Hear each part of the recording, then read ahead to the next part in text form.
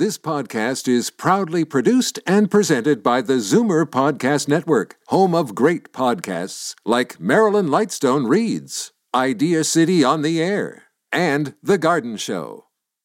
You're listening to an exclusive podcast of the ZWIR Week in Review, heard every Sunday at noon on AM 740 ZWIR Radio. You're listening to the ZWIR Week in Review, brought to you by Chartwell Seniors Housing, making people's lives better. Good afternoon and welcome to the ZWIR Week in Review, all things Zoomer worldwide. I'm Libby Znaimer. Is finding true love just a matter of supply and demand? Economist and IdeaCity presenter Marina Adshade says so. She'll tell us all about dollars and sex and what we should do to succeed in the marketplace of romance. Well, sometimes the fastest way to someone's heart is through the stomach. Prominent food writer Michael Pollan says if we take up cooking, it will also improve our health, bring families together, and even promote democracy. Today, he'll tell us about his new book, Cooked, A Natural History of Transformation. But first, here are your ZWIR headlines from around the world. The social housing agency, Toronto Community Housing, is being accused of needlessly evicting vulnerable Zoomers. A new report charges that TCHC staff failed to counsel elderly tenants face-to-face about falling behind in their rent before kicking them out of their homes in 2011 and 2012. The death of one senior is alleged to be connected to his eviction. The case appears to echo that of Al Gosling, the 82-year-old man evicted from his subsidized bachelor apartment in June 2009 after failing to keep up with paperwork verifying his low-income status. Locked out, the frail elderly man lived in the stairwell of his old building until he was taken to a shelter where he picked up an infection that killed him. Law enforcement officials in India are condemning an increase in cases of elder abuse. Contrary to traditional values, in India's cities, elderly parents are often looked on as a burden by their married children. A court has sentenced a man and two others to life in prison for murdering his aged father in a property dispute. The judge stressed that while there is no justification for killing anyone, killing an elderly parent calls for a greater punishment. I can't feel that way. In fact, I don't think I'm old. That's Bob Edwards, the oldest licensed driver in New Zealand and one of the oldest in the world. At the age of 105, he's been driving for 88 years, so long that the first car he drove had a lever instead of a steering wheel. For much of his working life, Edwards captained tourist and car ferries, fibbing about his age so he could work beyond the mandatory retirement age of 60. Now Bob Edwards has no plans to give up his driving, just as he intends to keep working out every morning and regularly cooking meals for himself and his wife, who is 91. This week, we lost Mario Bernardi, the famous conductor who founded the National Arts Centre Orchestra. Born in Kirkland Lake, Ontario, Bernardi was raised in Italy. He studied piano at the Venice Conservatory and eventually moved back to Canada, studying at the Royal Conservatory of Music. In 1968, he helped launch the highly respected National Arts Centre Orchestra. Bernardi personally interviewed the musicians and built the orchestra from the ground up. He then went on to lead it until 1982. He continued to conduct other major orchestras around the country and spent his final years at a retirement residence here in Toronto. Mario Bernardi passed away last Sunday at the age of 91. I'm Libby Znaimer, and those are your ZWIR headlines from around the world. Many of us believe it's an unromantic, even mercenary way to look at love. But economist, author, and IdeaCity presenter Marina Adshade says the dismal science of economics has a huge impact on love and sex, and if we understand the marketplace, we'll do better at it. I reached her in her office at the University of British Columbia. What are the biggest misconceptions about the relationship between money and sex? I think the number one thing is it's so cold-hearted to think about love in terms of economics. And I don't think that's fair, and I don't even think that's true.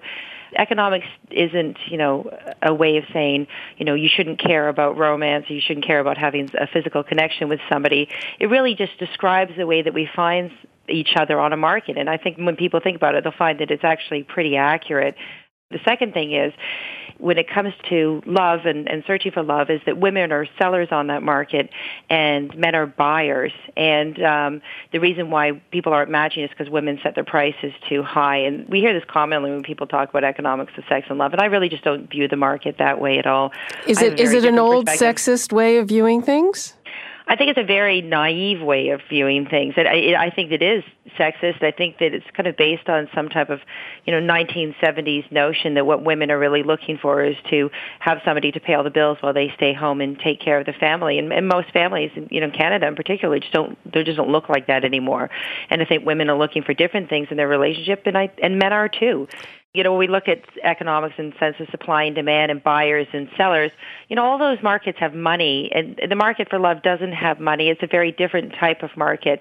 And so in the market for love, we're all buyers and we're all sellers. It's a little bit like a barter economy. That's why it takes a long time for people to find someone, to do business with. There's no third-party intervention like with an actual barter network. Nope, I can't sell my charming personality to a third person and have them sell it on to somebody else. No, and that's why it's a complicated market. But it's not equally complicated for everybody. I mean, you do make the point, you talk about your mother saying you've waited too long or whatever, that at certain age groups it becomes a more difficult market. Yeah, so what happens is the market becomes thinner. So in economic sense or business sense, when we talk about thin markets, those are markets that don't have as many buyers and sellers. And so it becomes more difficult to find someone to match with. As you get older, the markets become thinner. But, that's less of a problem than it was 15, 20 years ago. 15, 20 years ago, if you were an older single, it was really difficult to meet new people. But now we have the Internet, and not just for online dating, but we have Facebook and Instagram and other ways of meeting single people.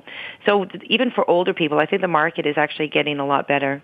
You seem to be talking about people in their 40s, but does the market become easier again as people get a little older and maybe they divorce or they lose a spouse? Does that open things up a bit more, or does that make it even more difficult? I think the market when you become older is really very interesting, because one of the mistakes that we made when we think about the market for older singles is that we assume that older women are looking for the same thing that younger women are looking for. And that assumption is that, where younger women are looking for long-term committed relationships, that older women are looking for the same thing. And we make the same mistake for men. We think that older men are looking for the same thing that young men are looking for, like a series of short-term relationships. And I don't actually think this is true. I think that, and the data bears this out, is that we get a bit of a reversal when people become older, where older women, a lot of them are quite happy to be on their own. They don't necessarily want somebody else to take care of. A lot of these women have spent their lives taking care of somebody, and they probably did that quite happily. But, when you get older, you get a chance to, focus a little bit more on your own needs. Whereas older men, a lot of them are looking for, somebody to spend their twilight years with and hoping to find somebody who's going to be both a companion and possibly later on a caretaker. So you get this flip that happens when people become a little bit older. It's interesting because as men become older, they start looking for women who are closer to their own age. And as women become older, they start looking for younger men. And I think this is driven by this fact. Now, how do we use this information that you're giving us to help us find the perfect or almost perfect partner? Okay, so for full disclosure, I'm single, and I've been single for a long time. And so I'm perhaps not the best person to ask for about how to find the love of your life. But theoretically, there's lots of advice that you can get from taking the economic perspective. So, for example, I mentioned the fact that markets are thin. One of the problems that we're seeing right now is that people go onto the larger markets that are created by the Internet and by the online dating sites. And the first thing they do is they make those markets artificially small by, narrowing their choices. They say, I'm only going to search for somebody who's this height, or I'm only going to be willing to date somebody who's got this much education, or shares my religious or my political beliefs. And so they make their markets a lot smaller. And I think that's a big mistake. I think that people need to keep more of an open mind. It's time-consuming to search, but if you keep your market larger, you have to potentially do better off than by making your market smaller. I don't think anybody looks back on a relationship in the past and says to themselves, I would have been a lot happier had he only been an inch taller. These things, they seem very important to us when we're searching, but they're not necessarily important when it comes to long-term relationships. Marina, thank you so much for joining us. Thank you for having me. It's terrific. And I really look forward to meeting you at IdeaCity. I can't wait. Dr. Adshade will speak at IdeaCity on Friday, June 21st. There are still some tickets available for the conference as well as a special discount for CARP members. Go to IdeaCityOnline.com for details. I'm Libby Znaimer, and this is the Zoomer Week in Review. Do you cook? Is it something you teach your children and grandchildren? Food guru Michael Pollan believes cooking is an essential skill and far too many of us are losing it. In just a moment, he'll join me to talk about Cooked, a natural history of transformation. You're listening to the Zoomer Week in Review, brought to you by Chartwell Seniors Housing, making people's lives better. The salt is going to draw the liquid out of the cabbage. The cabbage is full of liquid and create the brine, basically. That's food guru Michael Pollan teaching me how to make sauerkraut. It's an example of one of his favorite modes of cooking, fermentation. He joined me at the Zoomerplex commissary while he was in town to promote his new book, Cooked, which argues that getting back to cooking is the single best thing we can do for our health, family life, and community. In the book, you divide cooking in a way that corresponds with the 4 traditional elements. Mm-hmm. This one was earth, fermenting, and we have fire, and that's barbecue. It's what we've been doing for 2 million years, which is cooking meat over a fire. And that's really when cooking is invented. And then I have water, which is cooking in pots. In pots, and yes. And that doesn't happen until about 10,000 years ago, and it was a tremendous advance for humankind because it allowed us to use agriculture. You couldn't really have agriculture before you had cooking in pots because most of the grain you grow in agriculture needs to be softened and turned into porridges and things like that. So you can't toast wheat over a fire, or not in any quantity. And then air is baking, which is another advance that happens about 6,000 years ago. I want to talk a bit about the fire part. So you apprenticed with barbecue masters. Yes, in the South. And barbecuing is not throwing some steaks on the grill. Not traditionally. Those guys who are really good at it, have been doing it for a long time in the South, would not call grilling on your Weber grill in the backyard barbecuing. They'd call it grilling. But of course, everybody in the South has a different definition of barbecue. So if you go to western North Carolina, it's pork shoulder with a sauce based with tomato. You go to the eastern part of the state, no sauce, whole hog. And then you go to Texas, it's brisket and sausages, and every one of these schools regards every other one as some kind of abomination. It's not the real thing. So I went to eastern North Carolina, where they practice what struck me as the most kind of primitive, unreconstructed kind of cooking we have. Basically, it's a whole hog cooked over a wood fire for a very long time and a little salt, and that is it. And it's the most beautiful food, and it's incredibly flavorful. And they cook at a very low temperature. And that was a real discovery to me, because I always cooked meat at a high temperature outside. I found it very interesting where you kind of compared the religious aspect of that. You kind of looked back at animal sacrifice and also talked about how the act of barbecuing elevates the person doing it into some kind of priest. Yeah, well, it's very interesting. If you go back to the Old Testament or the classical Greeks, which I did in my research, the word for priest, butcher, and cook were the same. It was the same person, did all 3 functions. It was such a big deal to cook meat that it became a communal ritual. And the priest oversaw it, decided who would get what cuts, and there were always lots of rules. And they knew something we've forgotten, which is eating meat is a big deal. There's a lot at stake. An animal has died. We love it, but we need to learn to share it and be generous about it. And it's only in very recent times that you can eat meat without a care in the world, and it's cheap, and you forget that there's an animal involved. And there is a lot of self-dramatizing men involved in the barbecue world, without question. And they don't even know it, but they are descendants of those priests. You talked about how the three forms of cooking that have the most showmanship are dominated by men, and cooking in the pot is left to women, and it gets a lot less fanfare. Yes, I do. I spend some time on the gender politics of cooking, which are a problem and also pretty comic when it comes to men. Men like to barbecue. Yes. As Claude Lévi-Strauss, the great anthropologist, said, men roast and women boil. And there is a deep history for that. In ancient times, grilling of the meat was tied to the hunting of the meat, and it was about death and killing. And women were nurturers, and they were kept away from that process. And they cooked inside in the pot, more domestic, more modest. But there's no contemporary reason for this at all. One of the problems with cooking, and one of the reasons we turned against it, was the burden was on women's shoulders exclusively. And so when they went to work, it wasn't realistic to expect that they would also do the childcare, do the cleaning, and do the cooking. But rather than complete that renegotiation of the division of labor in the house, which the feminist revolution was really calling for, the fast food companies came forward and said, stop arguing, we've got you covered, let us do it.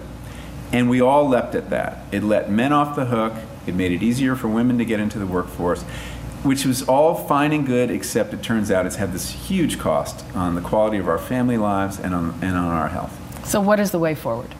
The way forward is to basically rediscover the pleasures and rewards of cooking and get everybody back in the kitchen. Well, I'm hoping with this book to, not lecture people into the kitchen, but entice them into the kitchen by showing you that what you might regard as really hard or as drudgery is actually not so hard and is really alchemy. And it has the potential not just to change nature, but change your household, your family life, and yourself. I agree, and I find the same thing, and it's been a great pleasure talking to you. Thank you, Libby. Thank you. Cooked, A Natural History of Transformation is published by the Penguin Press. I'm Libby Znaimer, and this is the Zoomer Week in Review. Night and day, you are the one. That's the music of Cole Porter. Today marks the anniversary of his birth, and in just a moment we'll pay tribute with Frank Sinatra singing one of Porter's biggest hits. You're listening to the Zoomer Week in Review, brought to you by Chartwell Seniors Housing, making people's lives better. Welcome back to the Zoomer Week in Review, all things Zoomer worldwide. I'm Libby Znaimer. It's time for your International Arts Datebook, tips for those of you who are jetting around the world. Here's Jane Brown. In New York City, The Boat Factory is a play about the heyday of shipbuilding in Belfast in the late 1940s. The Boat Factory is part of Brits Off-Broadway. It's in previews at 59E59 theaters. In Chicago, see a retrospective of works by Cuban-born American artist Abelardo Morel. He's become internationally renowned for art that uses the language of photography to explore visual surprise and wonder. The Universe Next Door is at the Art Institute of Chicago. To London, England, you just might think you've gone back in time to see the Beatles. Let It Be, the musical, celebrates the 50th anniversary of the Fab Four at the Savoy Theatre. I'm Jane Brown, and that's the International Arts Datebook. Night and day, you are the one. That's Frank Sinatra with a bit of Night and Day, one of the many classics penned by Cole Porter, the American composer behind some of the biggest stage and screen musicals. Some of Porter's best-known tunes include Anything Goes, Night and Day, Let's Do It, Let's Fall in Love, I Love Paris, and Too Darn Hot. These, along with many of his other pieces, have become standards. Today marks the 122nd anniversary of Cole Porter's birth, and to celebrate, we'll hear Frank Sinatra with one of his biggest hits. Written for the 1934 musical Anything Goes, here is I Get a Kick Out of You. My story is much too sad to be told, but practically everything leaves me totally cold. The only exception I know is the case when I'm out on a quiet spree, fighting vainly the old ennui, and I suddenly turn and see your fabulous face.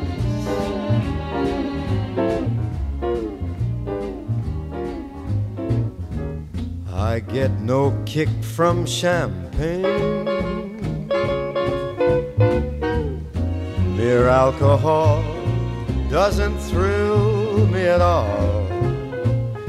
So tell me, why should it be true that I get a kick out of you? Some they may go for cocaine. I'm sure that if I took even one sniff, it would bore me terrifically too. Yet I get a kick out of you. I get a kick every time I see you standing there before me. I get a kick, though it's clear to see you obviously do not adore me. I get no kick in a plane, flying too high with some gal in the sky is my idea of nothing to do. Yet I get a kick,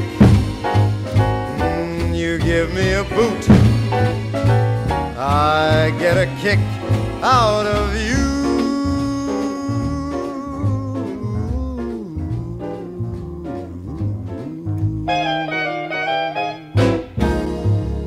That was Frank Sinatra with I Get a Kick Out of You, a song written by Cole Porter for the musical Anything Goes. Today marks the 122nd anniversary of Cole Porter's birth. And that brings us to the end of another edition of the Zoomer Week in Review. I'm Libby Znaimer. Thank you so much for joining me today. Come back next week to stay up to date with all things Zoomer worldwide. You've been listening to the Zoomer Week in Review, produced by MZ Media Limited. Executive producer Moses Znaimer. Produced by Paul Thomas. Program director John Van Driel. This has been an exclusive podcast of the Zoomer Week in Review, heard every Sunday at noon on AM 740 Zoomer Radio. This podcast is proudly produced and presented by the Zoomer Podcast Network, home of great podcasts like Marilyn Lightstone Reads, IdeaCity on the Air, and The Garden Show.